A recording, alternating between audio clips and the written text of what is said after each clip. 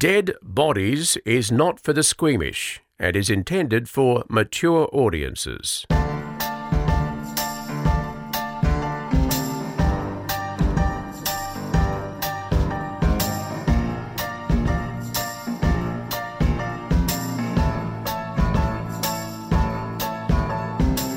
Call us now, 1-800-DEAD-BODIES.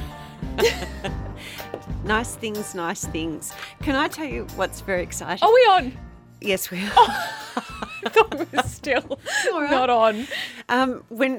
With most of our feedbacks now, whether they come via our email, deadbodiespodcast@gmail.com, on our Facebook page, or I don't know about Twitter, people started with, "Hi girls, nice things, nice things." I love it. Nice thing. I wasn't ready, so I need to unzip my thing to get my story out because I wasn't ready. Is that a pencil case? What have you It's my got? laptop case. Oh.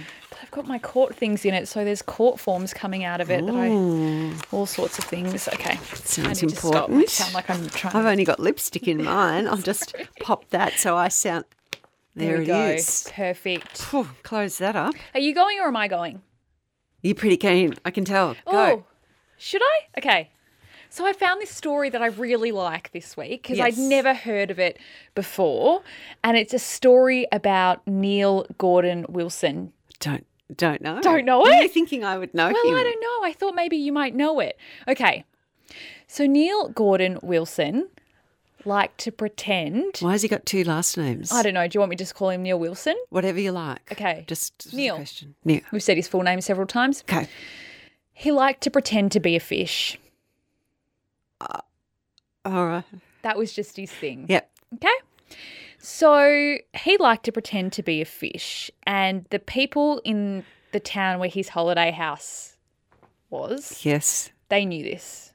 And they knew he was weird, but it didn't faze them because he didn't hurt anyone. What sort of fishy things did he do? Well, he was a quiet man and he was very gentle, and he actually suffered some brain damage after a motorbike accident in the 1970s. This is in Victoria, by the way, this story. He lives in Victoria. He was placed on medication to control epilepsy, but according to his family, he would hardly ever take it. Right. Okay. So he had a holiday house in Tolondo?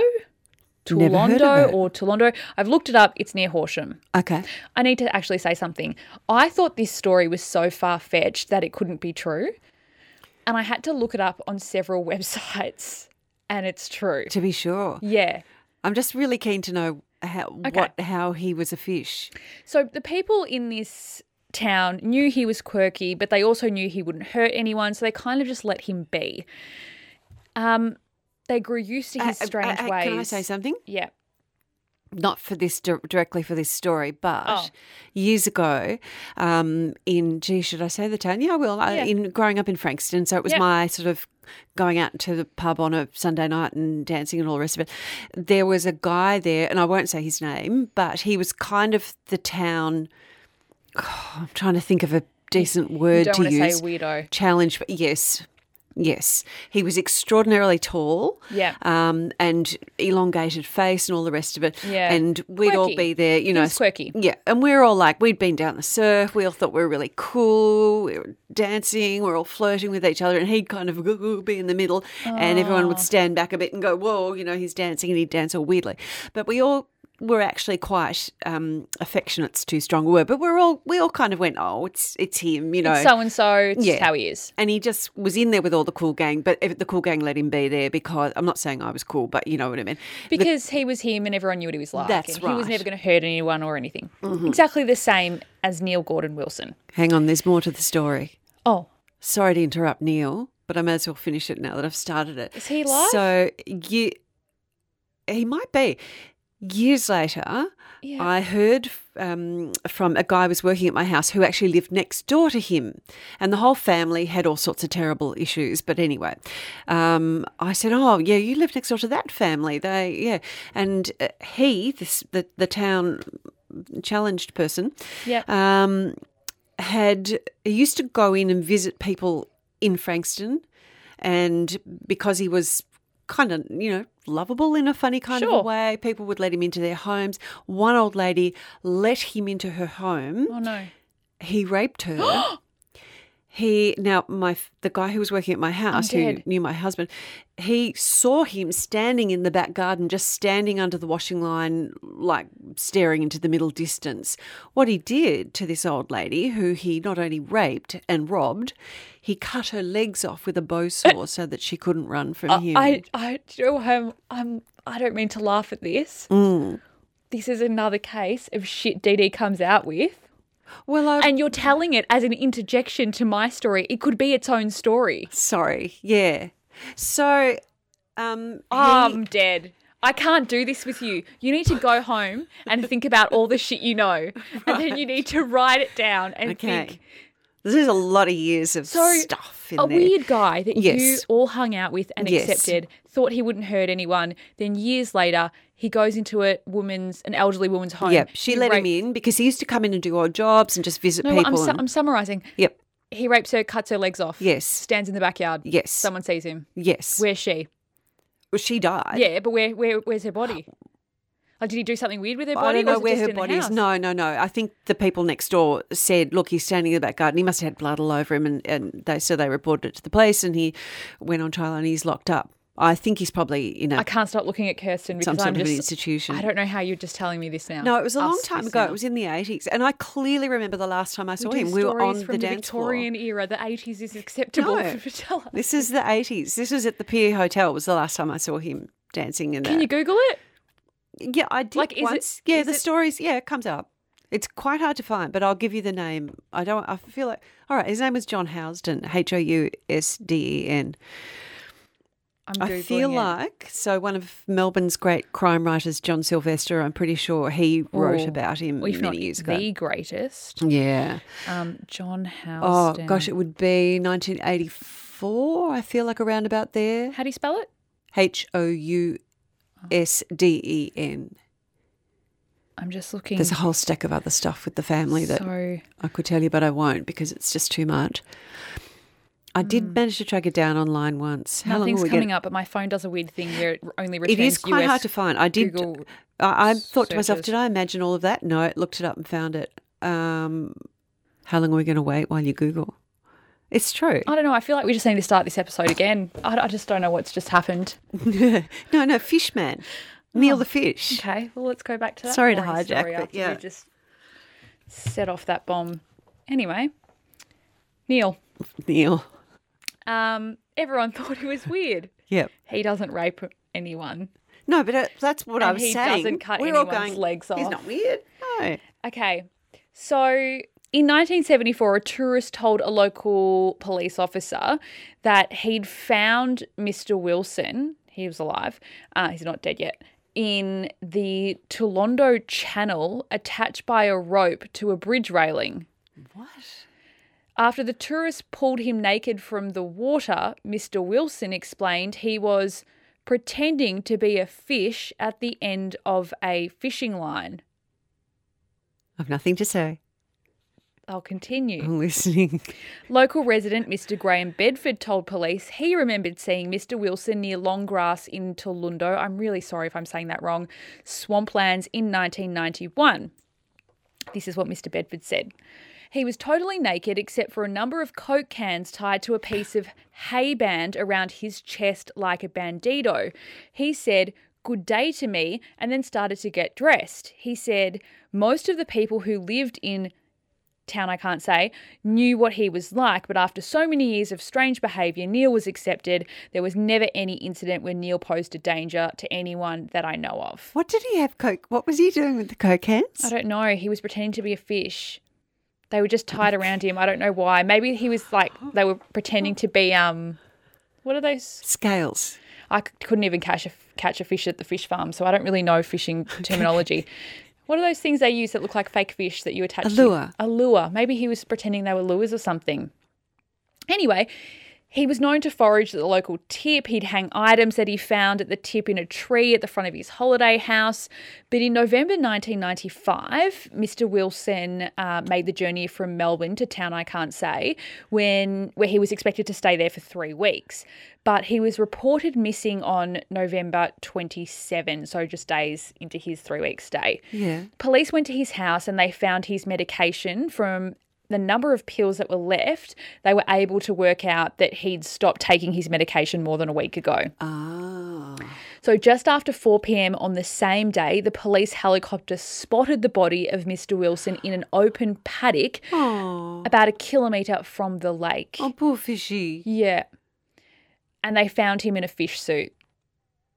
Where did he get a fish suit from? So, police believe he'd spent at least 4 years developing prototypes of fish suits before he finally died wearing one. He photographed himself in an early version of the fish suit. Have you got a picture?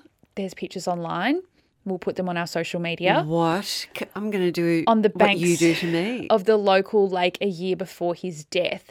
Around the same time, duck hunters found a green plastic bodysuit on the edge of the lake. We knew it was Neil's because it was in one of the spots he used to go regularly, and there were items of clothing around it. Neil seemed to avoid people and go about his business. It was not uncommon for Neil to run and hide on the approach of anyone. I know that he didn't have any close friends. So this senior constable, Kerry Allen, pieced together what he thought had happened that day.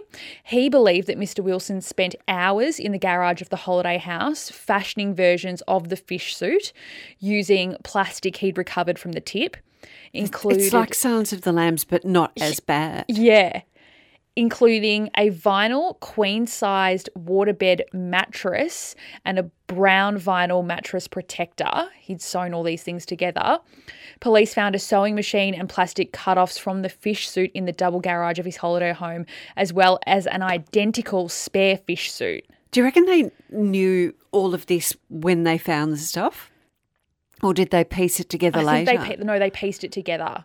So the same senior constable said that they believe on about November 20, he placed the bodysuit and other items into a wheelbarrow and walked more than 100 metres north into the paddock opposite the holiday house. He said Mr. Wilson then covered himself with soap and water from a container so that he could slip into the tight-fitting suit. He could just get it on. And then Is that how they do it? Must be. So I watched The Real Housewives of Beverly Hills. And you went to high school with someone on it and they were murdered. And you're just going to tell us now. No. Erica Dane, who's one of the girls on it, was wearing a latex top, super tight. Yeah, and I think they had to grease her up to get it on. See, it would be gross though, Yeah. marinating. He then used a padlock and wire to pull up the back zip of the bodysuit. It would seem, this is from the senior constable. You're making this up. No, I'm not. Yes, you are. It's been on several websites. I cross-checked on several websites. Tell me if I'm wrong. It would seem that Wilson, this is the police officer, then hopped 52 metres back south. So he's gone to the edge of the lake. He's put the suit on. Yep. For some reason, something's gone wrong. And because it's a fish, he's had to hop. He's tried to head back home. Well, fish don't have feet, so... Yeah. Wow. It's just a tail, so it's like a mermaid, I'm guessing. He's had to hop 52 metres back south and he collapsed. The suit contained 2 vinyl layers separated by carpet underlay to act as insulation, 4 zips, a padlock, mittens, a headpiece with eye holes and a mermaid-type tail made of a tire in a tube. It was carefully double-stitched and waterproofed. Detective Sergeant Graham Arthur, who oversaw the investigation for the homicide squad, said it was probably the most bizarre case we have ever seen. They put forward... are you glad that they said that? I am, because otherwise it means that there's bizarrer than that. Yeah, that's right. Yeah. It sets the line. Yep. Senior Constable Allen put forward a likely cause of death, the combination of lack of food, lack of medication, and the exertion of hopping about in the suit brought on a seizure and a subsequent loss of consciousness. Caught in an open paddock and unable to move, he would have likely have died from heat. Oh, poor Neil. So he's in a fish suit. Neil over didn't here. know he wasn't a fish. He didn't know. Oh, The poor coroner baby. Found there was no evidence that Mr. Wilson took his own life. While a cause of death could not officially be found, there were no signs of foul play, and they have officially closed the court file without getting close to finding why Wilson chose to hop about in a vinyl fish suit in a deserted paddock near his holiday home. Oh, my goodness. I That told is you. very strange. But the human brain does some strange things, doesn't it? Well, I just feel like if he wanted to be a fish and he wasn't hurting anyone, then he should be a fish. But what was his brain telling him? I don't know, but a lot of the headlines said fish out of water. So my husband and I years ago were at a laundrette when we were too young and we didn't have our own washing machine. And a lady came in to do her washing, and we were trying not to be, how you try not to be rude and look at other people's washing. Yes. But we couldn't, we did. Oh, I do that like in the supermarket when you look at what people are buying. Yes, and judge it. Like, Yeah. Why do you need 3 bottles of Coke? Surely one would do you. Yeah. And the lady, actually the first thing I noticed was that she was wearing a hat, but peeking out from under the hat was a bathing cap, a rubber bathing cap, the old-fashioned like Yeah. and she was wearing a coat, but I could see like a rubber garden hose around her neck under the coat. And then we looked at the things she was putting into the washing machine, and they were all rubber things. There was thongs, there were rubber gloves, there were pieces of rubber fabric. She was just not well. It's a fetish. She wasn't well. That's Well, a fetish situation. do you think I see lots of people like that around the courts. Just people that aren't well. in trouble? Well, Just hanging around, not well. I got chased by an unwell person yesterday in the city in the middle of the day. there is a homeless man in the city, and he's possibly my favourite homeless man because while this has nothing to do with dead people, while the packs of people in suits, including myself, are rushing off to big buildings, Yeah. he stands on the corner and he yells out, I'm going to move away from the microphone. This is what he yells out. He goes, "Good morning, selfish people. Good morning, everyone. Oh, good morning, all the selfish people." Because no one stops and looks at him. Oh. Yeah, I do. Well, that's I funny always 'cause say, the "Good guy morning." that chased me yesterday. So I'd been at a charity lunch and I was walking back down from Collins Street down to Chased Flinders you. Street, 2 blocks. He did. And as I'm walking and I had to catch a train, I wanted to be on a particular train, I hear this voice behind me going, "Will you slow down? Don't try and get away from me. I'm catching up to you." Oh, no. And it was getting closer and closer, and it kept going, and then I sort of became aware that it was directed at you. me, and I looked up and I could see a couple of cop cars parked on the street. Okay, so I get was to safety, starting get to to think like safety. that. I was starting to think, if something goes wrong here, who or what do I? Yes. Good And, social awareness. Yeah, he said, "I'm catching you. Don't keep moving," which I did. Move. And then he was right just on my shoulder. So I turned around and he was like terrible looking and red eyes and grey skin. He said, "I just wanted to say, nice boots." And I thought you were going to say something else. respond to I that? didn't think you were going to say I know. boots. I think he And said what did you boots. say? Thank you. I said, "Well, I didn't think you were talking to me because I don't know you." And in that voice, "I don't know you, Oh. superior lady." I get a And lot I walked of- off. Well, I just thought, don't frighten me. I felt like saying, sweary bear at Well, him, I've but I learned thought, won't swear at him. I've learnt to be very nice. So I find it's worse in summer around the courts, and they, you can kind of pick them. They're for some reason always doing karate in the middle of the day on the side of the street. Oh, You see them, and you pull a camera out, and they just they come over. "What are you doing? What are you reporting on?" And you're like, "Oh no, oh no." And I'm always very nice. So I say, "Oh, I'm just doing a story about a murder." oh no, who's done that? And then you're like, oh gosh. They want to know everything. Yeah, and I they try want to be talk nice. to you for a Yeah, long I time. try to be nice, Because you're a though. nice lady off Because I the don't TV. want to. I don't want to be dead. The good thing is it may not even know who you are. They may not even Or go they home and go- watch TV at night. They go, oh, do you wait for Channel 7? I only watch Channel 9. Why do people always do that? They always do that. I get They that from always people do with the it. radio thing. Oh, really? You're on 3AW? Yeah, I don't listen to 3AW. I listen to 3LO. Oh, good for you. Yeah. My story tonight. That's so weird. Sorry, Fish. Fishman. It makes me sad. I just was looking up, because I feel like our listeners perhaps want to hear stories about that happen in Australia. I don't Yeah. know. Do they? Possibly. Yeah. Well, a And that's mixture the of story them. I found. I'd never heard it before. I think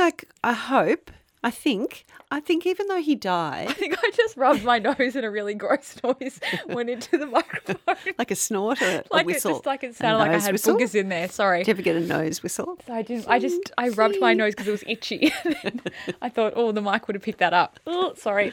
I hope that he had a happy life. Because Same. even though, it's unusual to us for someone to think they're a fish, he Why might do you have been think- quite happy in his own little world. Do you think with maybe his he needed fish to get the on. suit off and he couldn't get it off, so he's trying to hop back home to get it off? I don't know, but I would like to be a fish too. But Okay.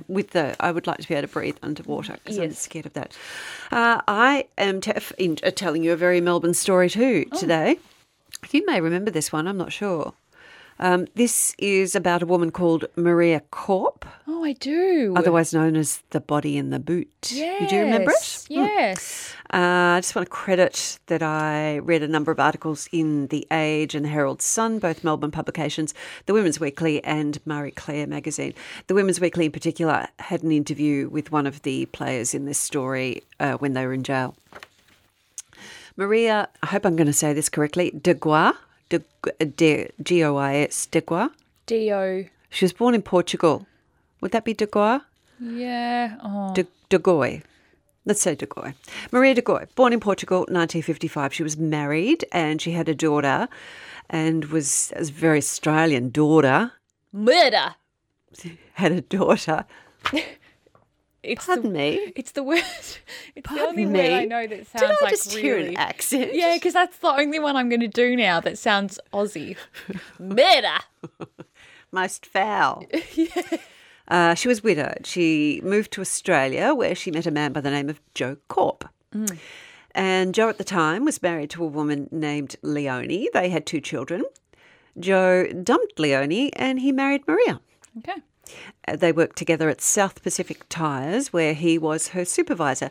But their marriage at the time this all happened, their marriage was in trouble. Maria had actually taken out a restraining order against Joe. And there may have been some money troubles too. Remember, there were always lots of shots of their house. The house was worth about $1 million, which at the time was a lot. Yes. And he was apparently in about $500,000 debt from living beyond his means. And he was having an affair with a woman named Tanya Herman. Oh, Sound familiar? he has a wife. He meets her. They get together. Now he's having an affair. That's right. Right. So Tanya had been married to a man named John Linton back in 1987, but that only lasted 5 months. She then met a Colombian student when she was 21. They had a daughter together, but he walked out and married someone else. And then in 1996, she married Paul Herman, who was a charter boat operator in Queensland. They also had a daughter, and they all went to live in Tanya's hometown, which was Echuca. She says, though, that he was a heavy drinker. He became violent. They split up and he died of a heart attack. Then she was diagnosed with cancer. She underwent chemo and radiation for months. So pretty much she had a rough trot up until then. Right. She was looking for love and she went looking online and she clicked on the profile of a guy called Joe Bonte. That's the name that Joe Korp was using at the time. He called himself a single self-employed builder. And they hit it off online. He went up to Echuca, they drove to the river and had sex in his car. Is that what young people do?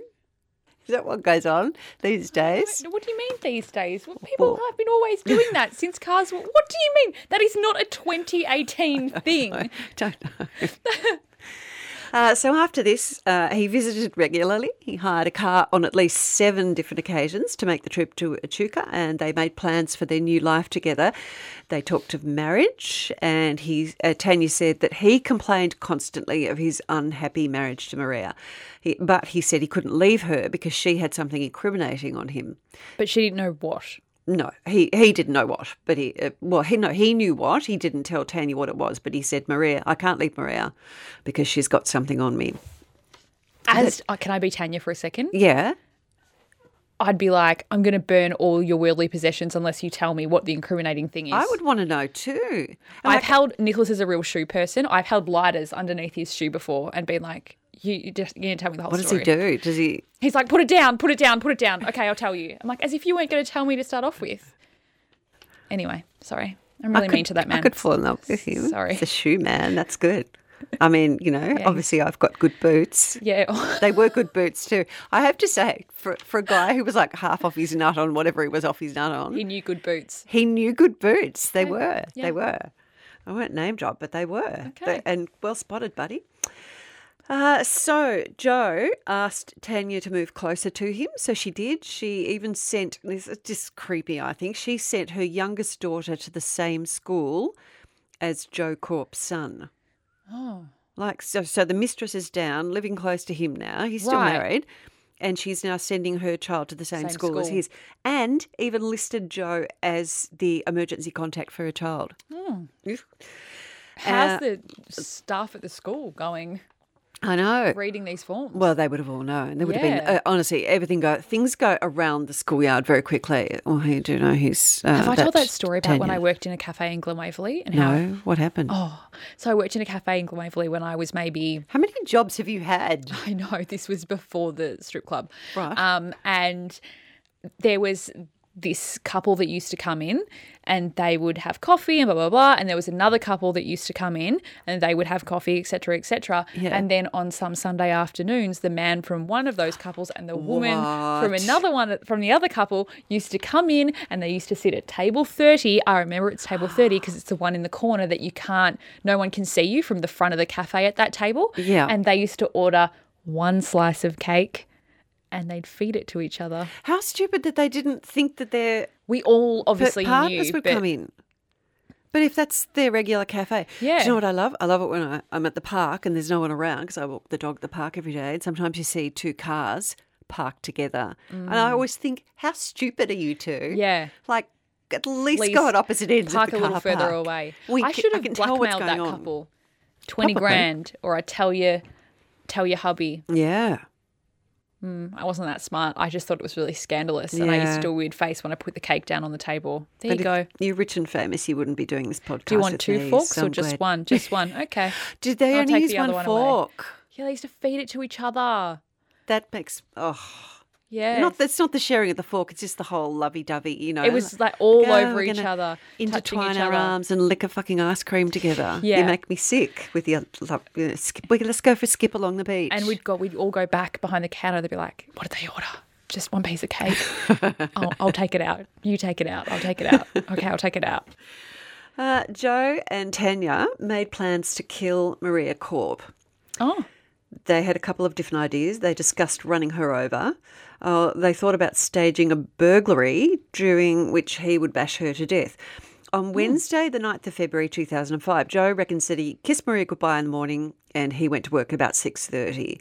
She was supposed to leave soon after him. She worked at the Kaiser Hosiery factory in Coolaroo. But when she got to the garage, waiting for her was Tanya Herman, Oh, Joe no. Korp's lover. femme fatale. Now, Tanya spoke to the Women's Weekly many years later when she was in jail, and this is her now saying what happened next. She said she crouched in the garage, and when Maria came in, she wrapped a bag strap around her neck. She pulled it and tried to strangle her. She said that Joe had told her, "Don't let the bitch come out of here alive. You've got to get rid of her for me. I want her strangled. I want her dead." And she says, "I knew what I was doing and I was shaking the whole time. I just put it around her neck." So after a bit of a struggle, Maria fell to the ground. lifeless apparently. Tanya picked her up, put her in the car boot, and she says she drove off crying and just drove and she was crying. And the next thing she knew, she was in the city. Can I interject? Yeah. It takes a really long time to strangle someone to death, and I know that from being in court. Like, it could take 2 to 3 minutes. That's a long time. Is it? Oh, absolutely. I thought you were going to say longer than that. No, I think 2 to 3 minutes to actually hold someone or something around someone's neck and with enough pressure that it kills them. That's a long time. Think about it. How long's the average song? 2 minutes? 3. It's 3? Well, there you go. It's a whole song of killing someone. Isn't it? It's a lot. It's a long time to actually think, I don't want to do this, and stop doing it. Yeah, well, at she some kept point. doing it, didn't she? Yeah. So she put the body in the boot, drove off crying, found herself in the city. She said later that she could actually hear Maria breathing in the boot. She wasn't dead. Like trying to gasp for breath. She parked the red Mazda 626 near the Shrine of Remembrance, Dallas Books Drive, for those in Melbourne, in Kings Domain, in Melbourne, and she walked away. Now, by this stage, many people were concerned for Maria. The alarm had been raised. She hadn't turned up for work. She hadn't picked up her son from school as usual. Her family were worried, and police made a public appeal for help, which I remember reporting on at the time. They gave a detailed description of Maria and of her car, and that was all over the papers and on the TV news everywhere. On Sunday, February the 13th, this is 4 days later, Right. a security guard reported seeing the car to police. It was still in that same position. Which is right near the Tan, I think. Yeah. If everyone knows the famous Tan running track. So you'd think that it would have been seen earlier than 4 days. But you don't necessarily look at every car, and you wouldn't think of it as Yeah, being there because true. people knew that she'd gone missing from Mickleham. right. You which is wouldn't a be long looking way in the city, from yeah. there. And people are jogging and doing their thing, and there's other cars parked. Yeah. This blew me away, actually. This is a police officer by the name of Narelle Fraser. Now, she talked many years later about what happened, and I'll tell you why in a tick. She attended the scene, she opened the boot, and she found what she thought was a dead body inside. And what she did next is so surprising. She said that instinct made her put her hand on the woman's chest, and she felt a movement. Oh. So she realised Maria was still alive, so she climbed into the boot to embrace her. This Narelle was a police officer for 27 years. This particular case and others led to her being diagnosed with PTSD. So she spoke about that, just sort of to raise awareness of PTSD in policing and to reduce the stigma felt by other police officers. She said, I felt it move the tiniest bit. She was breathing. I couldn't believe it. I started screaming, she's alive, call an ambulance. I just wanted to wrap my arms around her. I wanted to hold her and tell her that she was safe now and that no one would ever hurt her again. People might find it odd that I got in to see this woman so helpless, but to see this woman so helpless, so alone and in such a confronting state was heartbreaking. So Narelle stayed in the boot holding Marie's hand until the ambulance came. She said, I kept saying to her that it was going to be okay. She was safe. I don't think she heard me. Who knows? I hope in her subconscious she knew someone was there who cared. Isn't that amazing? It's incredible. And to be brutal about the situation, someone sitting in a boot for 4 days and then opening the boot, it would have been a horrific sight and probably a very overwhelming sight. To be able to just be so selfless is incredible. Amazing. Just amazing. Thank you for your service, Narelle. Maria was taken to the Alfred Hospital, which was not far away. She was found to have suffered oxygen starvation to the brain, head injuries and severe dehydration. She went into a medically induced coma and was placed on life support. When the doctors first looked at her, they thought she wouldn't live more than 24 hours. Her daughter, Laura, stayed at her bedside, and the medical staff told her that her mother had brain damage. But Laura refused to give up hope that Maria would recover. A week later, Maria's condition was upgraded to stable, but she was still in a coma. Now, Joe Korp wasn't allowed to visit Maria because of that intervention order she'd taken out against him. In fact, the order had been lifted the day before she went missing, but the cops had it reinstated so that he wouldn't be able to go into the into the hospital. They had it reinstated on the night the body was found. He said, God, he sounds like such a self-interested pig. Go. He said, "I'm gutted. I'm absolutely gutted. All I want is for my wife to come home and for us to live like a family." They always say lie. that, don't they? They always say that. Yeah. So by this stage, the media were all over the story. February 15, it was revealed that photos of Maria were listed on an internet swingers site. That was the same place where Joe had met Tanya 8 months before. And the ad said, "Happily married couple looking to have fun with another lady or couples." The corpse apparently had joined the site 10 days before Maria disappeared, and it was last accessed on the day that she vanished. Maria was actually a really devout Catholic, and her family say that they could absolutely doubt that she would have gone in for anything like that. Right. If she had agreed to it, then it would have been only in some last-ditch attempt to save the marriage, but they honestly don't believe that she was part of that whole ad that was on there. And the other theory was that perhaps that posting was put up there to raise the possibility that perhaps she'd met someone on the internet Right. and that they had done this to her. So 16th of February 2005, 3 days after Maria was found, Joe Korp and Tanya Herman were charged with her attempted murder, conspiracy to murder and intentionally causing serious injury. Both appeared in the Melbourne Magistrates Court the next day, were remanded in custody. Victoria's public advocate, Julian Gardner, was appointed as Maria's legal guardian. On June the 8th, so a few months later, Tanya Herman pleaded guilty to the attempted murder of Maria Korp. And she was sentenced to 12 years jail with a non-parole period of 9 years. Well, What year was this? 2005, I think it was. Yeah, She could be out by 2005. now. Yep, stop skipping to the end of my story before I get there. Oh, sorry. Water brain, sorry. That's all right. I interrupted yours. It's true. While she was locked up, Joe sent her letters. One of them said, "To my dear love, I love you. There is a way for us. Do you want it?" Oh, yeah, because he knows that when he gets out, who's going to want him? He pleaded not guilty on all charges and was course. later released on bail. Go figure. And committed to stand trial. Why was he out on bail? I know. Go figure. What were his charges? Attempted murder. Who gets Conspiracy bail to on murder. attempted murder? No one gets bail on attempted murder. I wonder if it was murder. because I wonder if it was because they perhaps thought he's not likely to kill another person. Could interfere with witnesses, though. Yeah, it could do. The following month, 26th of July, medical treatment for Maria Korp. So she was being artificially fed and kept, hydrated.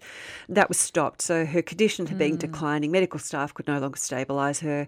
The treating team told her advocate that her condition was terminal. Anti-euthanasia campaigners, I didn't say that very well, anti-euthanasia campaigners, they were holding protests outside the hospital. They said it was inhumane to stop artificially feeding her. Now, at this point, Joe, it's all about him, Joe said that he would fight in the courts at any attempt to withdraw medical treatment. So he was insisting that she be kept alive. Yeah, because otherwise his charge goes from attempted murder to murder. I suspect that's what it was, but he was doing the, I love her, I don't want her to die thing. Liar. He applied for a bail modification so that he could visit her in hospital, and it was granted. So he was allowed to see her. Hang on, I think there's a bit of method to the police madness here. Right. Police let him go in and see her. They supervised the visit. As soon as he got the permission to see her, he withdrew his attempt to stop the life support being switched off. So they obviously had done some sort of a deal. I Right. think we'll let you see her, but stop trying to keep her Stop alive. fighting this. So Maria Korp died at 2 a.m. on the 5th of August 2005 for no apparent reason. I remember that's the day that Marilyn Monroe died in 1962, August the 5th.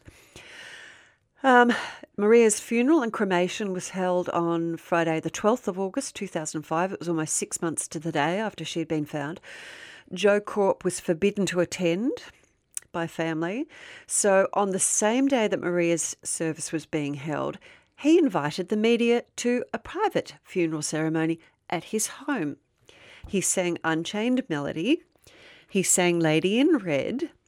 He sang. He sang. Later that night, he contacted his first wife and then a newspaper journalist, and he told them both that he was going to hang himself in his garage. Both those people contacted the police. Police rushed to the house and they found Joe Korp standing on a ladder with a noose around his neck, talking on a mobile phone. Apparently he was talking to his solicitor at the time. Can I just say, You remember what happens now, don't you? I just want to interject quickly. Do. I always worry about people getting bail because they might kill themselves. Yeah. And it's not ever because I'm worried about that person because that person's normally done an awful thing. But I just think for the interest of justice, they should be kept in the big house so they can't just use a literally get out of jail free card. Well, probably in this case, if you were the judge, it would have been a better thing. According to the police report, he was looking at police out the window of the garage and the ladder tipped over. They think he might have been trying to get his footing. They've never been absolutely sure whether he deliberately let the ladder drop or whether he fell. I reckon he's so self-absorbed that he was only doing it for the attention. I think he accidentally did it, but that's just me saying that. They found a note written to Maria. It said, "My lovely wife, I'll be with you soon." He'd put pictures of himself and her all over the walls of the shed. There was a note on a table close to where he was found hanging, and it said, "Fuck all those who thought I was guilty. I'm assuming it's fuck. It was in the newspaper, and I know after your incident with the words, it just had F ... It can't be anything else but, can it? Yeah. I'll fill in the dots. "Fuck all those who thought I was guilty. Where's the justice? No fucking evidence." He left a note to his daughter, Mia, from his first marriage. He said, "Mia, oh, my only daughter, I've loved you and cried for you all my life." It's all about him. All about him. This was on the day that Maria was... it was nice to see you and become close again. Please forgive me for leaving you again. Please understand about love. Oh, God, it makes me really sick to have to even say it. Look up to see if there's video of him singing to the media. No, there's not. Oh. No, but there is lots of pictures. He says to his daughter, "Please understand about love. I found it and lost it with Maria. Stupid me." Oh. A toxicology report showed he had an alcohol reading of 0.15. Well, that's quite high. Cheers. Just a couple of other tidbits. Tanya Herman implied in 2013, so she'd been in jail for 8 years at that point. She applied for permission to marry a fellow inmate by the name of Nicole Muscat. She was released on parole in 2014. She served just over 8 years. Maria's daughter had Joe cut out of her mother's will, otherwise he would have got a $300,000 payout. Mm-hmm. Joe's brother and sister-in-law, Gust and Patricia Korp, had taken photos of Maria when she was in a coma, and I remember this. They tried to sell them to the media. What? So Laura, Maria's daughter, got a legal injunction to prevent any outlets from publishing them. Tanya always blamed Joe for manipulating her into doing it. She said she didn't want to go through with the plan. My thought on that is, if she didn't want to do it, if she was pushed in to do it, it was 4 days between when she dumped the car. She could have told someone. Exactly. Just one phone call. That's all she had to do. So anonymously even to a police station. Yeah, exactly. So I don't believe her. I think that's after the fact she's saying that. I think she wanted her dead just as much as he did. And when she was asked by detectives if she had any ill feelings towards Maria, she said, "No, I never met the woman. I never knew her."